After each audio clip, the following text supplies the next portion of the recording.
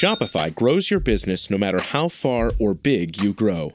Shopify is the global commerce platform that helps you sell at every stage of your business. Whether you're selling your fans' next favorite shirt or an exclusive piece of podcast merch, Shopify helps you sell everywhere. Shopify powers 10% of all e-commerce in the U.S.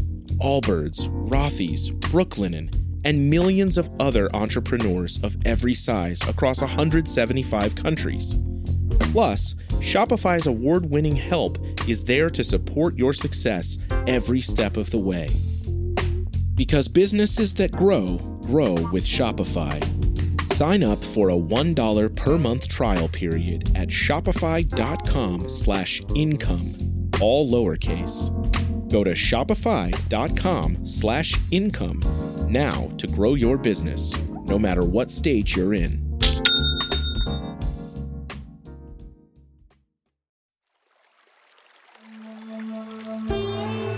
Hi everyone, I'm Deb Flashenberg. Welcome to Yoga, Birth, Babies, a podcast produced by Prenatal Yoga Center. We will be diving into everything prenatal yoga, birth, and baby related, hoping to inspire, educate, and empower you through your journey into motherhood. Thank you for listening.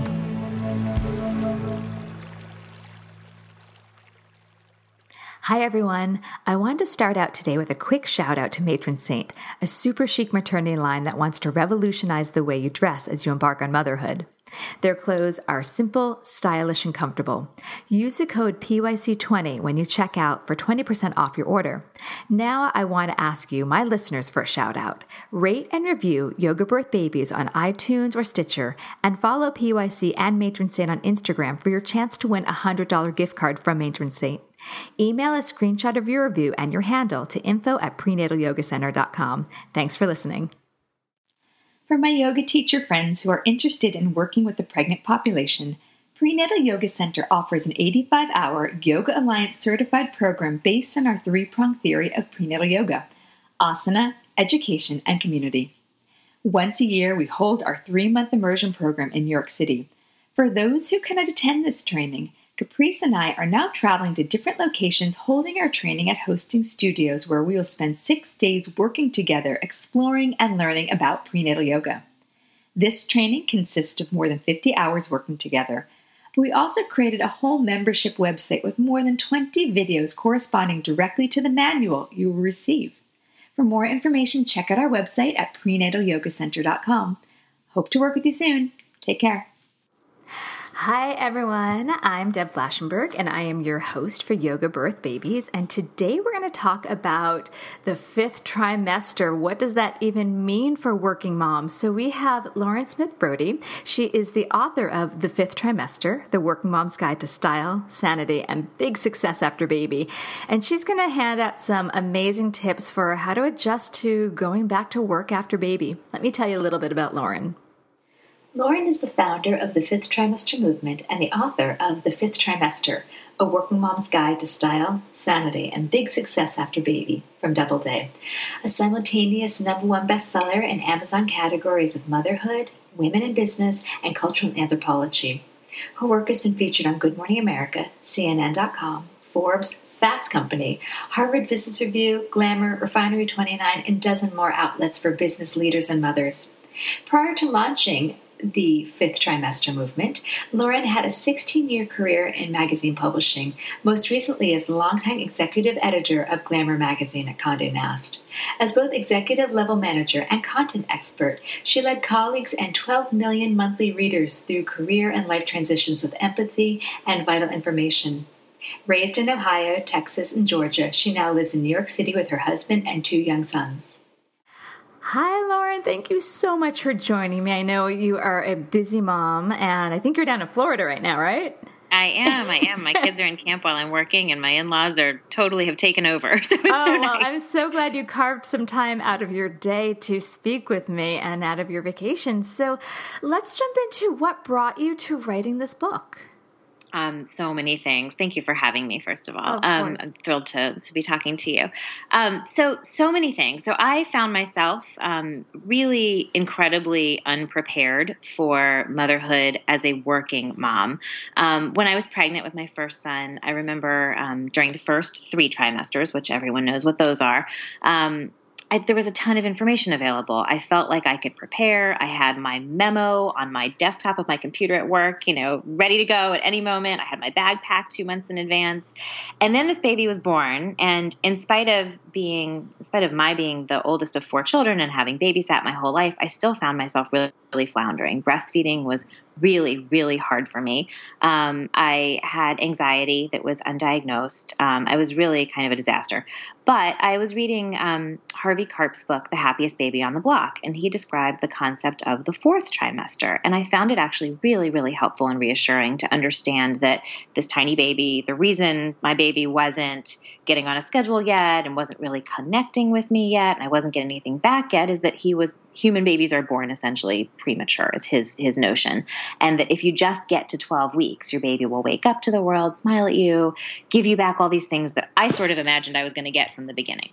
And so I remember reading the book, and, he describes the 5 S's. There's shushing and swaddling, and you recreate the womb to try to soothe the baby. And then, but also throughout the book, he says, just get to 12 weeks, get to 12 weeks, get to 12 weeks. And I'm like, 12 weeks is when I go back to work. And I also knew, just, for, perspective, I knew that I actually had a better maternity leave. Much of it was paid. I was going back to a supportive work environment. I worked at Glamour magazine at Condé Nast. It was largely women, with all different approaches to career and motherhood. I had a supportive spouse. I had enough of a salary to be able to go a couple weeks without being paid, and it was okay. And yet it still was just incredibly challenging for me. So I went back and I absolutely stumbled my way through. And at that point, I was in an executive position and I was leading a team, and I really had to physically be there. And part of me felt great to be back. This was something I knew how to do. And part of me felt like, oh, wait, this is actually my first and second and third day on the job as a new working mom. I'm a newbie at this. So I got through it kind of the only way I knew how, which was to be really honest and open about the struggle and to say, hey guys, I'm going to go pump now, because that's just kind of the nature of who I am. And in that work environment, it was actually okay. And I found after a couple of months that the younger employees on staff, people who I had hired and was sort of mentoring, came to me and said, we just want to say thank you for being so open and honest about this whole motherhood thing. And I was like, oh God, have I been really unprofessional? Have I said one too many times that I didn't sleep last night? And then they went, kind of one by one, as they came to me, they went on and they said, you've shown me that I can do this one day. And I thought, oh, wow, this is, I can do it one day. I still want to be like you. I know it's really hard, and yet you're doing a good job that I aspire to do myself one day. I want to do this one day too. Thanks for showing me that this is possible. And I thought, oh, this is actually something else that I get out of my job that I didn't even realize, is this idea of helping other women know that, this is a finite transition. And so anyway, this is a very long-winded way of saying that I sort of discovered that there is this whole other trimester, when American women in particular are going back to work, no matter what kind of job they have, long before they're physically and emotionally ready to. And so that's a big gap to hurdle. So how do you get through it in a way that is constructive, that actually helps the workplace, helps your emotional well-being, and helps you continue your career? That's perfect. No, and I love that, because you not only described why you wrote the book, but you gave us some hint of who you are and what your own 5th trimester was like. Because I think so many times, we just see kind of like flashy social media and celebrities, and it's like they just bounced back, and we shouldn't have stumbles. So I think it's important to share that transitions are hard. Being a new mom is incredibly hard, no matter how much influence you've had and how much experience you've had with other kids. I had been a doula for years. I'd been to over 100 births, working with babies and new moms at that point for 9.5 years. And I'm like, This is going to be fine. I know what I'm doing. I've been near newborns. And I remember my son being born and our midwife and doula left. And my husband and I are like, holy crazy. We have a baby now. It's no matter what your background is, it's a huge transition. Well, you hit on something I want to talk a little more about. So you commented on the American maternity leave briefly. Yeah. During your research for this book, can you talk a little bit about the U.S. maternity leave compared to some other countries and the effects on the mom's postpartum health, mental health, physical health, and as well as the baby? Yes, of course. So the United States, as you know, you can see on your Facebook page and all of the pie charts that people post all the time, ranks absolutely dead last in the world in terms of supporting new parents in the workplace. There is FMLA, which is the Family and Medical Leave Act, that offers 12 weeks of unpaid leave to American parents who want to be home with their baby. However, when you actually break that down, not everybody qualifies. Only 56% of moms even qualify for FMLA because there are all these stipulations. You have to have been at your company for a year in a full-time role. Your company has to have 50 or more employees. And what that ends up doing is that lots of people are ineligible to begin with. And when you think about it, like who can actually afford to take a quarter of their year unpaid? So what we end up with is people taking dramatically less leave than that. So, you know, a lot of people's argument is like, oh, we have leave. Well, first of all, it's unpaid. And, you know, actually leave is not available to many, many, many women. 25% of American women take 2 weeks or less maternity leave, which is, it's devastating. I mean, I think about where I was, you know, at the 2-week mark. I will say this because of the kind of podcast that you do. Like, my mom showed me how to roll up a towel and then, you know, make it into a circle and sit on it like a donut. Like, that's where I was at 2 weeks. So there we go. I was physically really hurting and emotionally. The person I saw in the mirror was not somebody I expected to see and not somebody I liked in a way that helped me be the best mom I could be either. So I was actually really surprised and delighted and sort of, I mean, it was kind of a mix of emotions to find the research about, you know, what actually is the right amount of leave. And it turns out there is a number. So the amount of leave that actually protects mom's mental health. So at this point, you know, dramatically decreases your chances of having a postpartum mood disorder is 6 months of paid leave.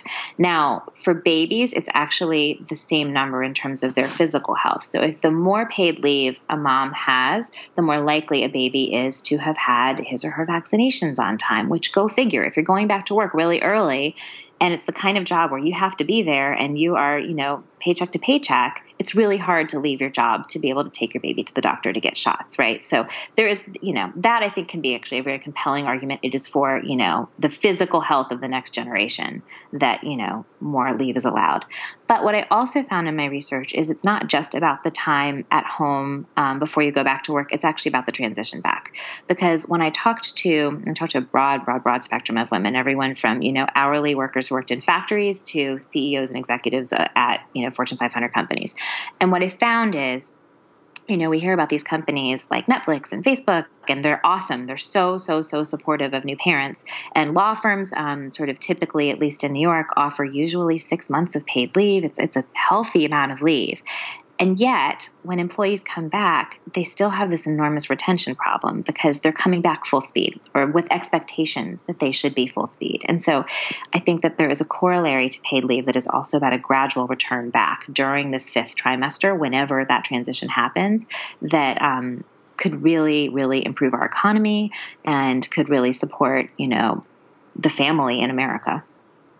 Yeah, it's heartbreaking when I hear of moms going back. Some of my own friends went back. One was a cantor, and it was right around the Jewish holidays. She's like, I have to go back. Oh, and I know, 6 weeks. And I remember where I was at 6 weeks, and it was not a place to be going back to work and on her feet. And it was pretty devastating. And even that, compared to some people get 2 weeks or just can barely even afford that, it's so hard on the body. And if you're trying to think about supporting breastfeeding and the bond with the child, it's sad where our country is.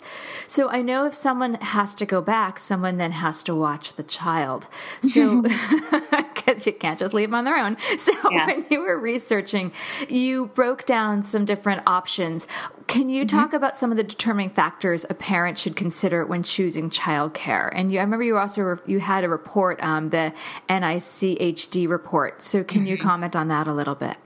Yeah. So this was actually, researching this book was an education. So I did a survey that was, it was more than 700 moms who answered it. Then I did longer, in-depth interviews with more than 100. And it was really a huge education for me. These were single moms. These were adoptive moms. These were sort of typical, mom with 2 kids moms who's married to a man, but there was also lesbian moms who carried the baby, lesbian moms who hadn't carried the baby. But then it was also all approaches to career. So like I said, there were hourly workers, there were executives, there was everybody in between.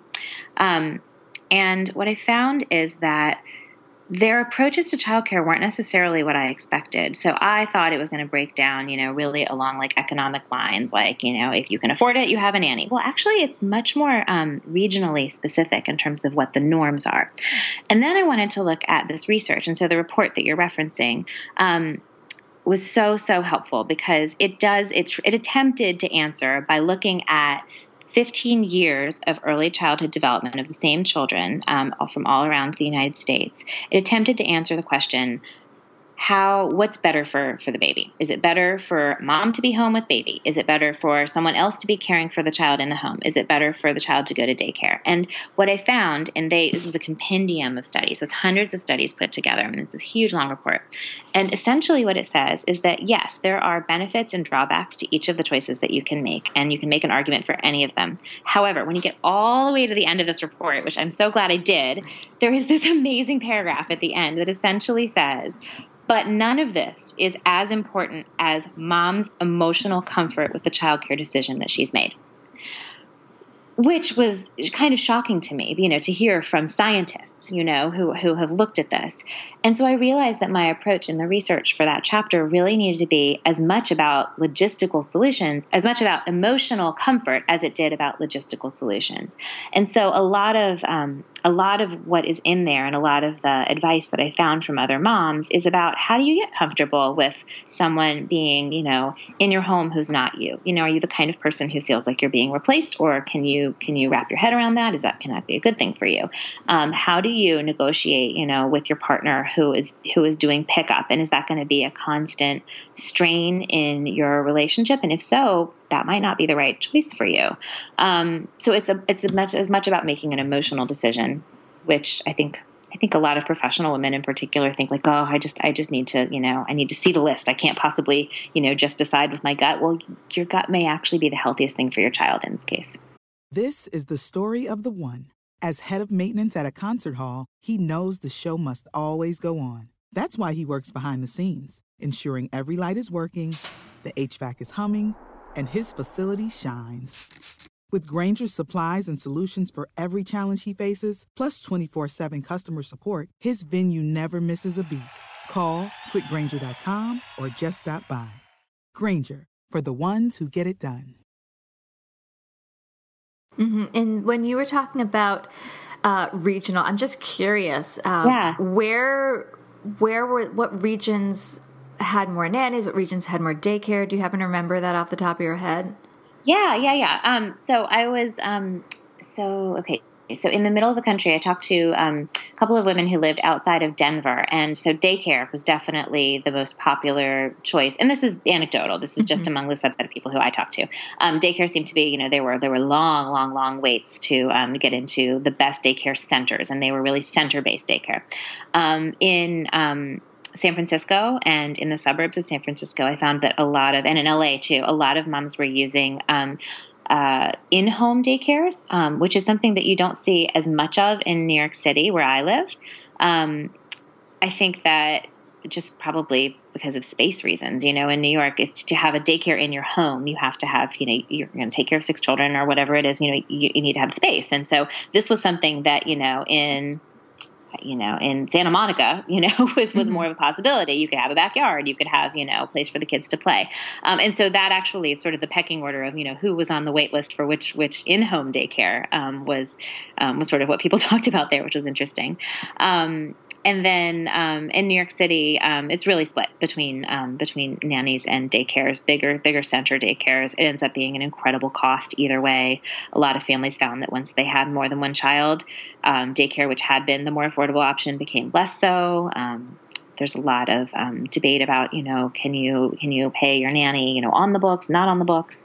So it was interesting to see that, every region had kind of its own norms, and that helped me check my own biases for the choices that we had made for our family, which was really cool, actually. Yeah, we ended up doing a nanny for a while, and then when we moved, kind of a preschoolish daycare for my youngest daughter. And I have to say, it was emotionally hard for me because my son had a nanny and then part-time preschool, and my daughter was going to full days, and I felt like I wasn't giving them equal childhoods. I'm like, I spent all this time with my son and my daughter. But interestingly enough, she loves it. And they're different people. And they're different people. And she's getting, far more, activity and stimulation than I could do. So it's interesting just to kind of have, you're talking about the emotional well-being. And so I have to remind myself that she's having a great time. And that's really what matters. But I do think like the mom's emotional point of view will make a really big difference. Yeah. All right. So let's keep going. So what are some of the things you suggest to help a mom? She's figured out her childcare, baby's being looked after by someone that she, someone or someplace she trusts. How can the mom set herself up for success in a few weeks before going back to work? Well, I think if you can afford it, I think it is really, really helpful to start, getting your childcare going even before you go back to work, so that first day back is not just a ripping off of a million Band-Aids, but it just sort of eases the transition. So, if you have an in-home caregiver, maybe it's that you have that person start, a week early if you can afford it, if you can budget for it. I had one mom tell me that toward the end of her leave, she actually started taking her baby to daycare for a half a day at first, 2 weeks out from going back. And then the week before she went back, it was a full day. And she found herself actually by like Wednesday or Thursday of that week, she was like, I think I'll just go back to work. She just was surprised by how comfortable she felt because she had given herself that transition. So that's one thing you can do. I also think it's really, really important to take care of yourself physically. There is such an incredible identity shift that happens, whether you want it to or not. And, your colleagues, certainly, whatever their intentions are, like when you come back, they see you as a mom. There's no getting around that.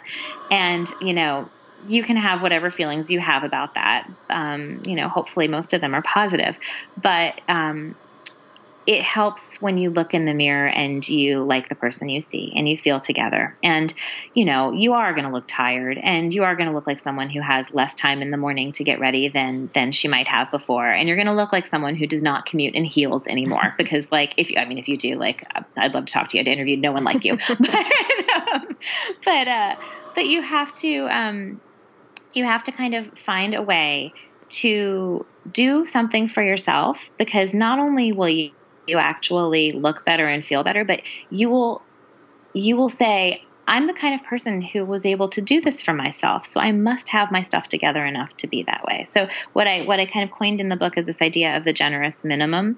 So if you're the kind of person who if you need to wash your hair every day in order to feel like your day has started and you're great, so do that.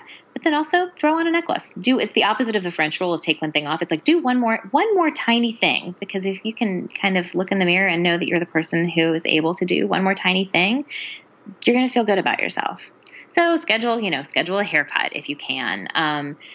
Try to maybe you look through your closet and organize it a bit. And one tip that's in the book that I find I'm actually using now on book tour after having, sat in a library, for all these months writing a book in my yoga pants, I'm now going on book tour. And so I'm wearing dresses. So I'm using this tip too. But so you have this huge closet. Well, you don't have a huge closet. You have a closet full of clothes, many, many, many of which are not appropriate, or they're not going to fit, or they were stylish, a year and a half ago before you got pregnant. So if you can just make a mini closet within your closet it might be 6 things, like of the 6 things that fit right now, that make you feel good, and just consider that your closet. And you will add to it, as time goes on, as you realize you don't have a pair of pants that fit and you need to go buy a new pair of pants, add that. As things start to fit from your closet, fold them in. But it just makes your morning so much simpler, and it keeps you from starting off your day with this feeling of like, oh, nothing works. So that's one thing you can do that is, doesn't take very long, because there probably aren't that many things to put in that closet initially. But that's helpful. Yeah, the whole postpartum body and the transition back. I can imagine for a woman that has kind of a work outfit or ensemble being really challenging. Being a yoga teacher, yoga pants pretty much fit whenever I need them to fit. So I didn't have that. I actually sometimes see women in kind of work attire, and sometimes I'm jealous. I'm like, wow, that must be so much fun to have such great clothes. And I'm always looking at my Lululemon pants, be like, and this is my work outfit. But then I guess I see the believe me, they feel the same way about you. They wish. All right, so we talked about preparing to go back to work. Now, once back at work, any suggestions for settling in those first few days?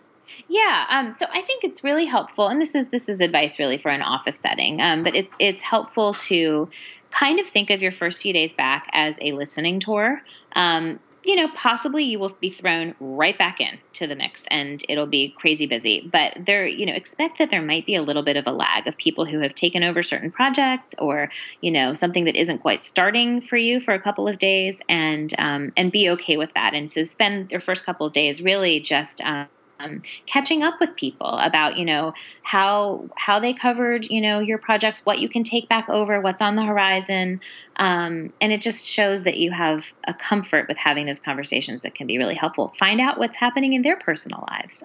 It's a nice opportunity to take a breath before you are, buried and at your desk under paperwork or whatever it is that you do, to show them that, although you're a new mom and that baby is the most important thing in the world to you, that that all these other people have personal lives too that are also important. That's a really important lesson that I heard from a lot of women I interviewed, was that the perspective of their colleagues about them really changed when they took that breath and said, "What's new with you?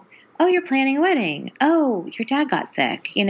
Show that you care, because you do, about people's personal lives, and they will feel so much better about caring about yours too. Absolutely, because you can go back thinking like, the world is now swirling around you because I'm a mom, I have this, and it could feel very self-centered. So I think that's great advice, just so you can reconnect to people. So jumping a little bit ahead, so I like the chapter you talked about knowing when to ask for help. Can you explain what you discovered about this? Oh my gosh, that it is, it's the answer to everything, and it's the thing that we have the hardest time with. I've kind of come to actually be able to have, there are these things that we sort of assume about ourselves that you don't realize are actually quite widespread. So, essentially, this is the first generation of American men who have been raised to believe they should participate 50-50 in the home. It is also the first generation of American women who have been raised to believe that the world is theirs and they have everything in front of them and they should be able to excel at it all. And social media certainly doesn't help with the image that we see of, we're only seeing the pretty stuff, right? So those two things fight against each other. And so you have, a lot of moms, particularly moms who are, in professional jobs, who have moved up the ladder or whatever, who feel like they have to be the best at everything. And with the way parental leave is set up, really not necessarily by our government, but just sort of in society-wide, we see that, the moms typically take a lot longer at home than the dads do. And so what that does is, even in the most well-intentioned couples, the most, modern men who want to jump, or partners who want to jump in and help, and, moms who kind of know that they want a 50-50 relationship, these moms are at home and they are doing everything and they want to be the best at it because they're the ones who are on the scene. And so they treat being a new mom like they would their job. And they take over. And then you end up with this, all these dads and partners who don't actually know what to do and don't know how to help and aren't the expert. And so then fast forward to when mom goes back to work, and you have these patterns that have been set up very, very early on of like, well, dad doesn't know how to bathe the baby. Dad doesn't know how to, put the onesie on without, like touching the soft spot or whatever it is. And it really impacts the trust that that women have of their partners. But the truth is, there is absolutely nothing that a partner can't do that you can, except for produce milk. Like that is it, and even that, certainly dad can feed baby in a bottle. So that is one. And the dads that I interviewed and talked to, I did a whole separate dad partner survey, and they're aware that you need logistical help. They are not actually aware of specifically what you need. And they're not aware of emotionally that you even need their help emotionally. They're not even sure that they know how to satisfy that. So a lot of the mental health experts who I talked to said that they advise new moms who are having a difficult time to actually find the word to say to your partner. And this applies to also to your mom, also to your boss, whoever in your life you need support from, to find the words to ask for what you need emotionally. So, yes, you should feel very comfortable saying, like, logistically, like, hey babe, can you please pick up, our daughter at daycare on X day? Or, hey, can you please bring me a bagel while I'm nursing? Those are logistics. But you also should feel comfortable saying things like, hey, once a day, can you please just tell me that I'm a good mom? That would be really helpful for me to hear that, especially from you. And it's mortifying to have to ask for that kind of thing. It's like, you don't ever want to have to ask someone to walk by, to empty the dishwasher that they walk by that's full, right? But it's the same thing. As soon as you do it, you're so grateful to have that help. And it's a little bit like the generous minimum idea with how you feel and look physically. So you also realize you're the kind of person who had your stuff together enough that you could ask for the help you needed. And that ends up sort of cyclically boosting you and making you feel more confident. So expand that lesson to kind of every relationship in your life of everybody you could ask for help from. Because people want to help, they just don't know what to offer. And I think for certain women, especially for, I would think, very type A, very corporate-minded, like go-getter, achiever, it could be hard to ask for help as well as to recognize I can't do it all. I know that I definitely fall into that category where I really do try to be like the businesswoman and the mom, and I get the costume in the bag for this and the snacks going here, and then I just get overwhelmed like, oh my God, I'm doing too much. And I don't think I'm alone in these impossible standards. That I wonder part of it is society putting that on, is our moms putting that on themselves. So I think asking for help, while it sounds so simple, can really be really hard. Yeah, it is. It's incredibly hard, but once it's a muscle. I mean, it is like, it's like doing yoga. Like it gets easier every time you do it, and you find you can actually stretch a little further and you get a little stronger.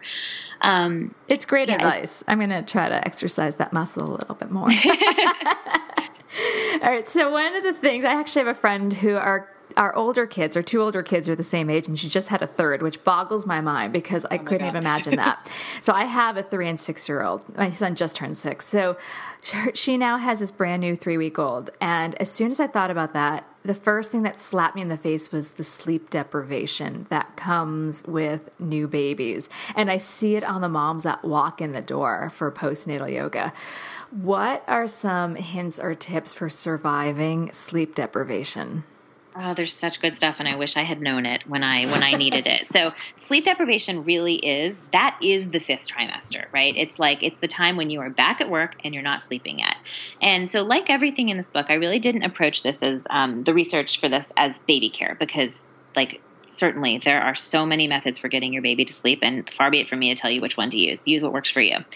However, I decided to look at, what helps mom when she is sleep deprived and back at work. And so I asked the women who I surveyed, the hundreds of women, when did you start sleeping? When was your first regular full night of sleep for you? So when did you start sleeping through the night? So like 7-8 hours. And the average was 7 months out. So think about when women are going back to work, usually 2 months, 3 months out. And then it was by 7 months when they were when they were finally getting some sleep.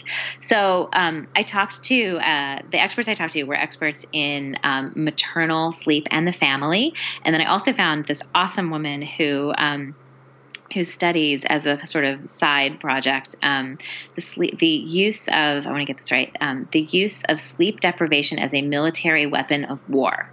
And I was like, you're great. tell me what I need to know. And so her advice and the advice from the other sleep experts is very specific. So you want to protect the time that you have just before you go to bed. It's called sleep hygiene. It's a very trendy term, and yet actually it really, really does impact the quality of the sleep that you get. So when your eyes are closed and you're sleeping, that you get better quality sleep. It's going to fuel you better when you're awake in the morning. And to do that, the hour before bed, you want to have no screens in your life. You don't want to sleep with your phone by your head, which is, and I don't always take all this advice myself. Sometimes I do that. If you can, install dimmers on your lights and set them to 50% for that hour before you go to bed, which just sort of tells your body like, okay, we're getting into sleep mode. If you are up in the night, because you probably are up in the night, don't turn on lights.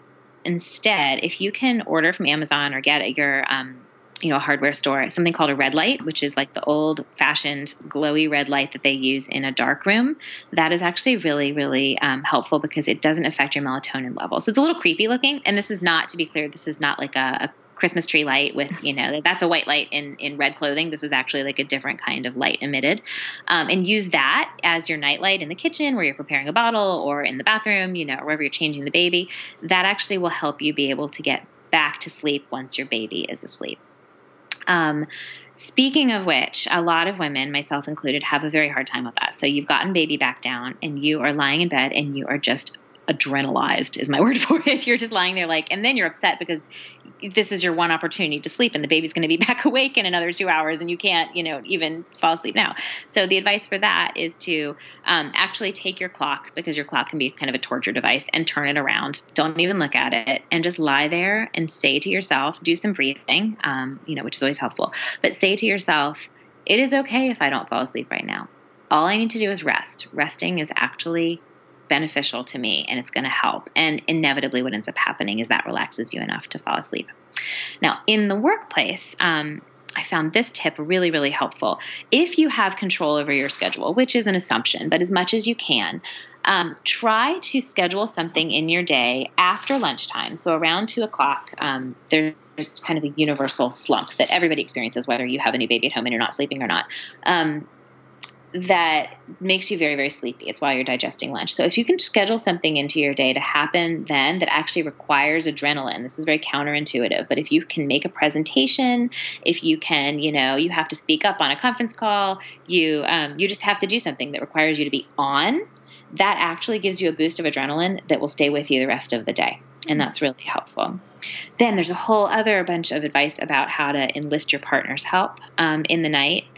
I just want to say, particularly in partnerships where your husband or partner is back at work and you're at home, there are a lot of women who think like, oh, I can't wake him up. I have to be the one who's up in the night because I'm not back at work yet. Well, the work that you are doing, and you really have to believe this, the work that you are doing, keeping a human baby alive that next day, that is vital work. It is at least as important as your partner's work. And so if you can, have these conversations in the morning about how the night went. There's actually studies that show that that dads are just simply unaware of what happened in the night in a way that moms are really aware. Have the conversation so he understands what is happening in the nighttime, and then negotiate to trade off. And it may be that you trade off night by night. In a perfect world, you would trade off. You take 2 nights, I'll take 2 nights. That's what actually resets you and helps you feel better.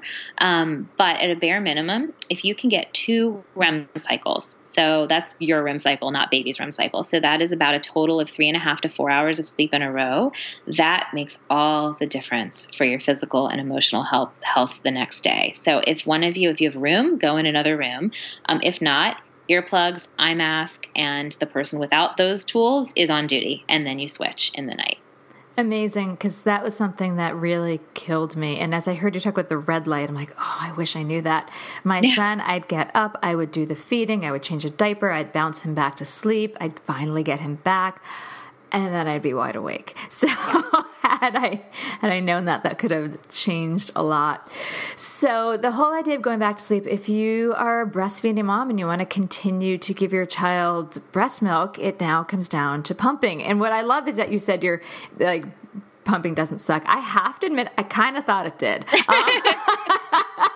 And I had it pretty easy. Like, I would finish teaching prenatal. I'd actually sit myself against the wall in the middle of the yoga room, set my pump up cover, and then just start pumping. Or sometimes I was even behind the desk and you'd hear it during class. Yeah. And I did it partly because sometimes the pregnant women would look at me like, what's that? But I'm like, you're going to be here soon enough. And it was that kind of setting.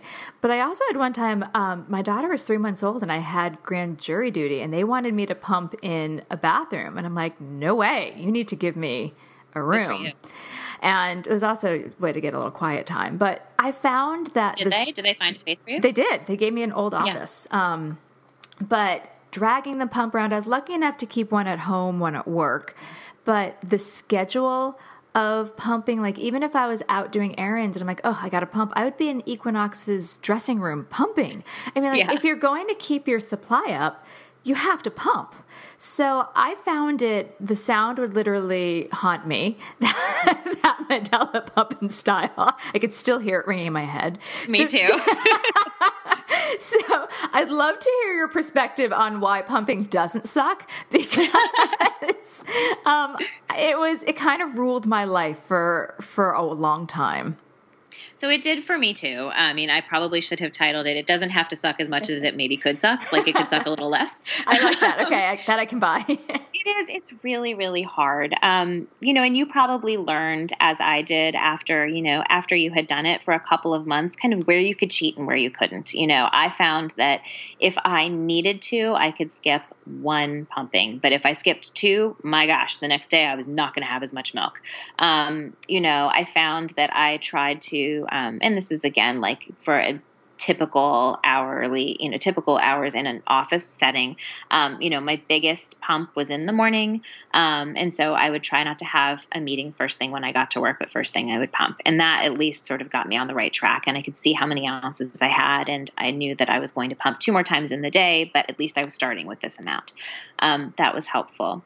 I think so much about pumping is about being comfortable talking about it. And I interviewed women who spanned the gamut. There were women who did not pump because they just could not deal with the idea of doing that at work.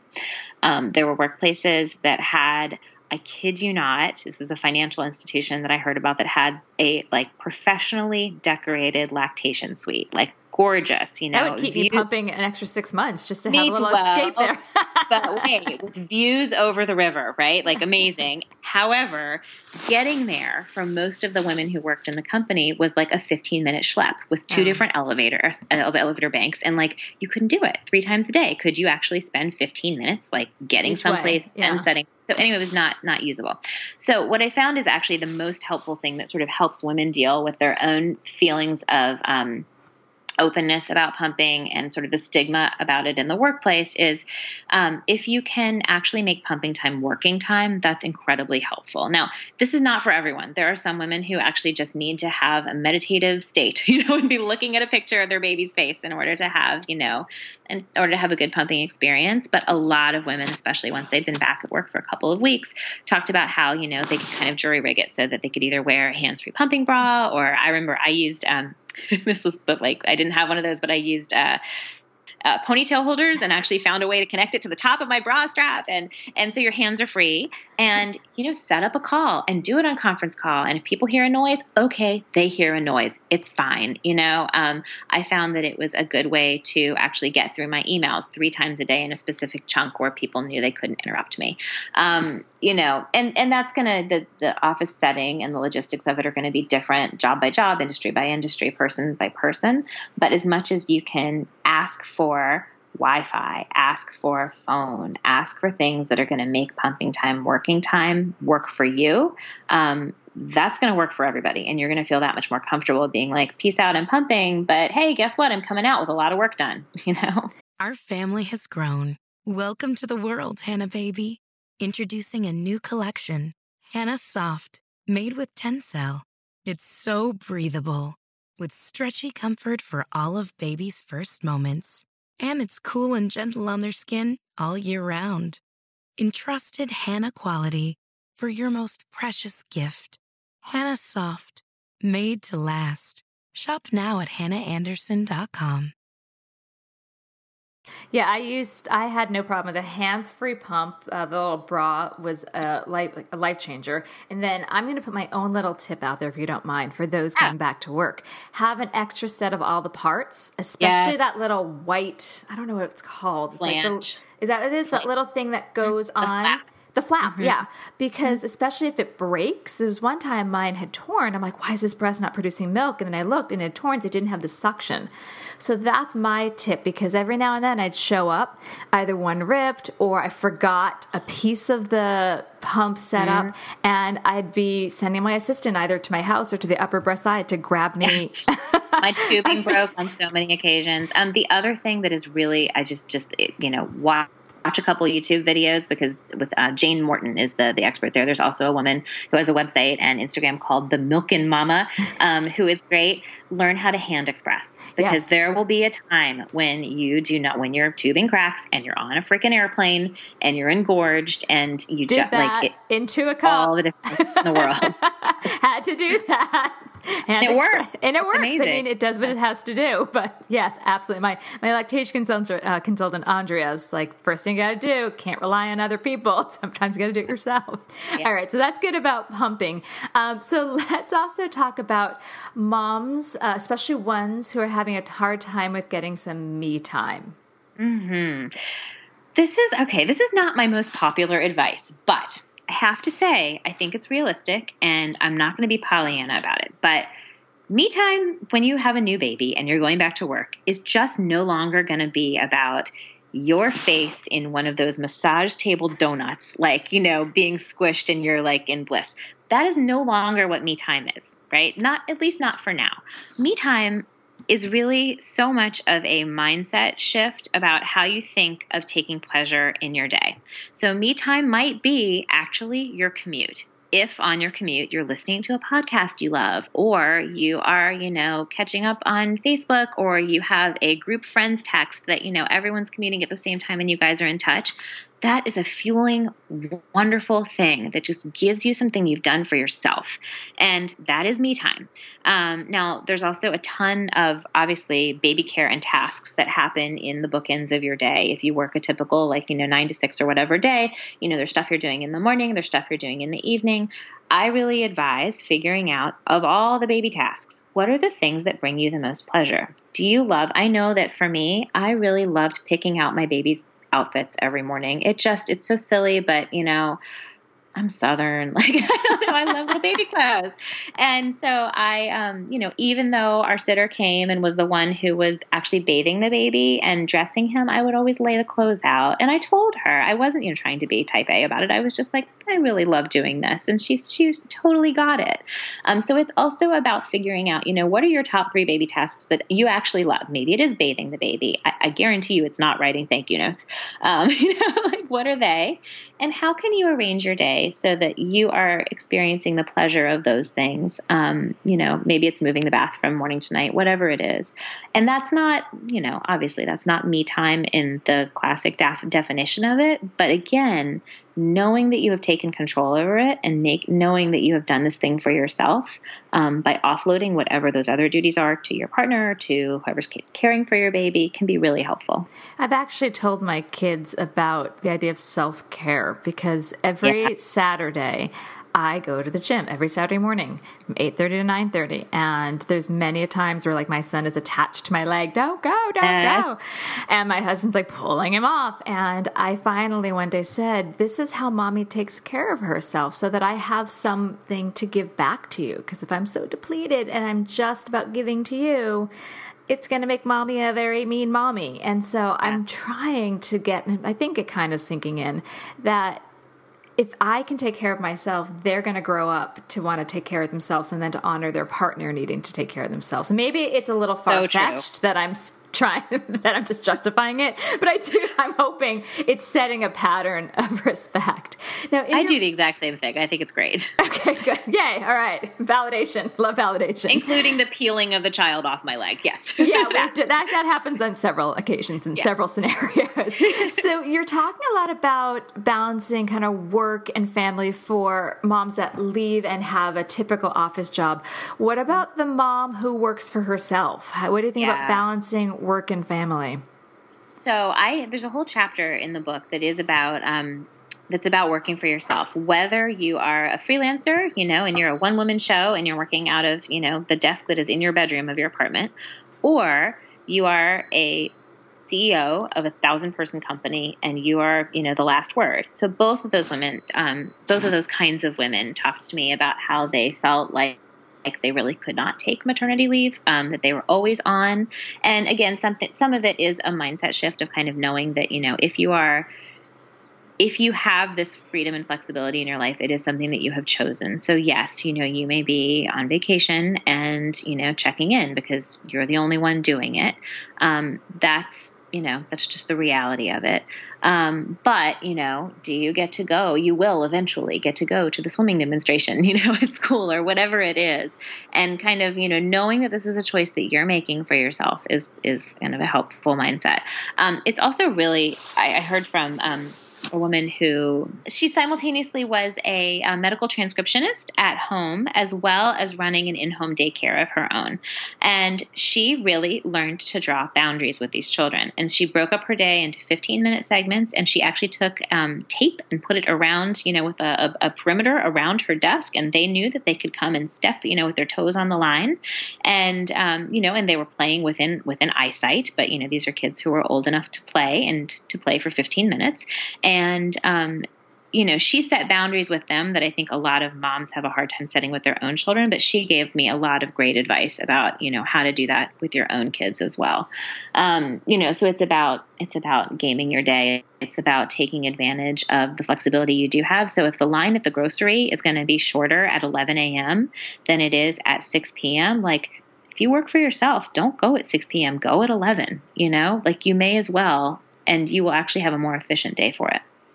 Yeah, I definitely find as someone that works for myself, the boundaries are hard. I literally was in labor with my second child, and they had to take my phone away from me as I was texting our marketing person. I'm like, okay, I get it. I'm really going to stop this now. All right, as we start to wrap things up, I want to talk about chapter 12. You go through 18 life-changing conversations. Is there one or two that you want to share? Kind of like top ones. Sure. So I think the top one at home is how to deal with someone in your family who is meddling and offering advice that you don't want necessarily. So the best advice that I heard about this was to just, again, take a breath and ask yourself, what is the most generous interpretation of this person's actions and words that I can make? And more often than not, you'll find that, the advice has come out of love, it's come out of caring. And if you can go into the conversation, knowing that, that's really helpful. One thing specifically for mothers-in-law, and I have two, and I have a wonderful relationship with both of them if they're listening. I love them to pieces, because my husband's parents are both remarried, is to, I'm trying to remember what sorry, lost my train of thought. I'm thinking about my wonderful mothers-in-law. There was a woman in Colorado who was telling me about how her mother-in-law was, giving a ton of advice that, just was not actually applicable to their family situation. And she finally figured out that what she needed to say to her was this, and it worked. She said, I love your son. You did an amazing job of raising him. The person you raised is the person I love most in the entire world, and he is that way because of you. Thank you, thank you, thank you. That said, the two of us are making decisions for our family, which I know you did too, and you did it the right way, and we're going to try our best to pay it forward and do this too. And I think that starting with the compliment was very, very helpful in that case.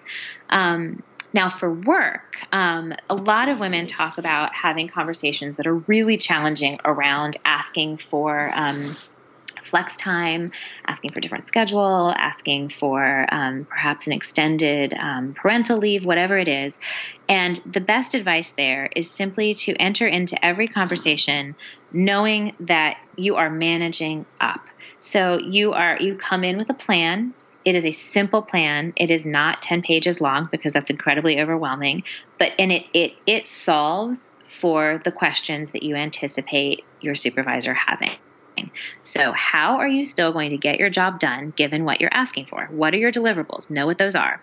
Then also make sure that you intuit what your boss is going to have to do to make this work for you. So your boss probably has a boss or has someone he or she has to clear this through. So what information, what research can you arm him or her with to make it an easier ask for him or her?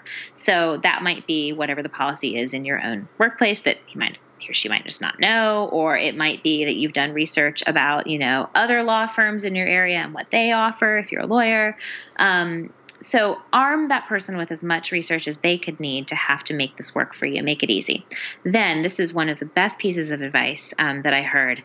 You also want to make sure it's temporary. So say to the person you're asking this of, can we just try it? Can we try it for 2 months? Can we try it for 3 months?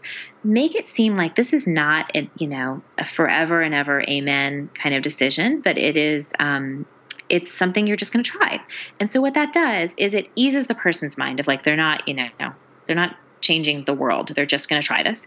But it also sort of secretly gives you an opportunity, especially if you have a tiny baby who is changing all the time. Their needs change month by month. Your needs are going to change month by month. It gives you an opportunity to readdress the conversation and say, like, actually what I need now more is X, not Y, and to negotiate for that instead a few months in. Wonderful, wonderful advice. Your book in general really it was fun to read too, and great advice. You. And listeners are actually, I'm going to get this out in a few moments, but listeners can actually win 3 copies. But first, before we get to the details of that, so if you're listening to this, you're like, I need this book, you can either go buy it or you can enter to win. But before we do that, I just want to hear what else you're up to right now, Lauren. Oh, great. So I have actually, I've launched the 5th trimester as a movement and a company too. So, when you were talking about working for yourself, this is my big transition. I am now out of corporate America and working for myself. And so I'm going into companies. I love it. Yes. I mean, the learning curve is enormous, but it's a joy. I'm so proud of all of it, and it feels great to do something I believe in so much.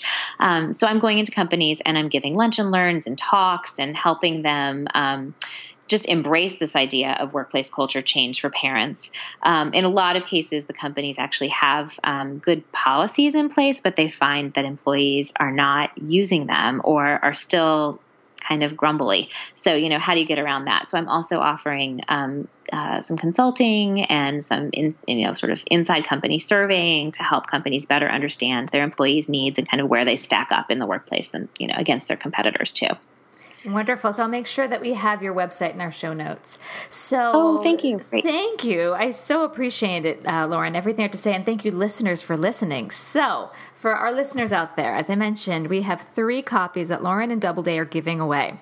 So if you want your copy for the 5th trimester and Yoga Birth Baby listeners, to win your copy, you have to follow Lauren and Prenatal Yoga Center on Instagram and Facebook. So go to @the 5th trimester and @Prenatal Yoga Center, and details will be listed in the show notes. So you'll find out exactly how to enter. But you have to go to those things on Instagram and Facebook, look at the show notes, and good luck to 3 winners that will get this fantastic book. So I just want to wrap things up and thank you again. I think what you have to offer, the movement, the awareness, the inspiration, but also just the moment of like the pause, take a breath, and reminding yourself it will all be okay. And it will. It really, really will. Time does move on. Absolutely. Well, I hope you enjoy your time in Florida. Thank you for your time. Thanks. All right. Thank you so much for having me. Of course. Bye. Take care. Bye. Thanks. This has been an episode of Yoga Birth Babies, produced by Prenatal Yoga Center. You can catch us on Facebook, Twitter, Instagram, and Periscope. I'm Deb Flashenberg. Thanks for listening.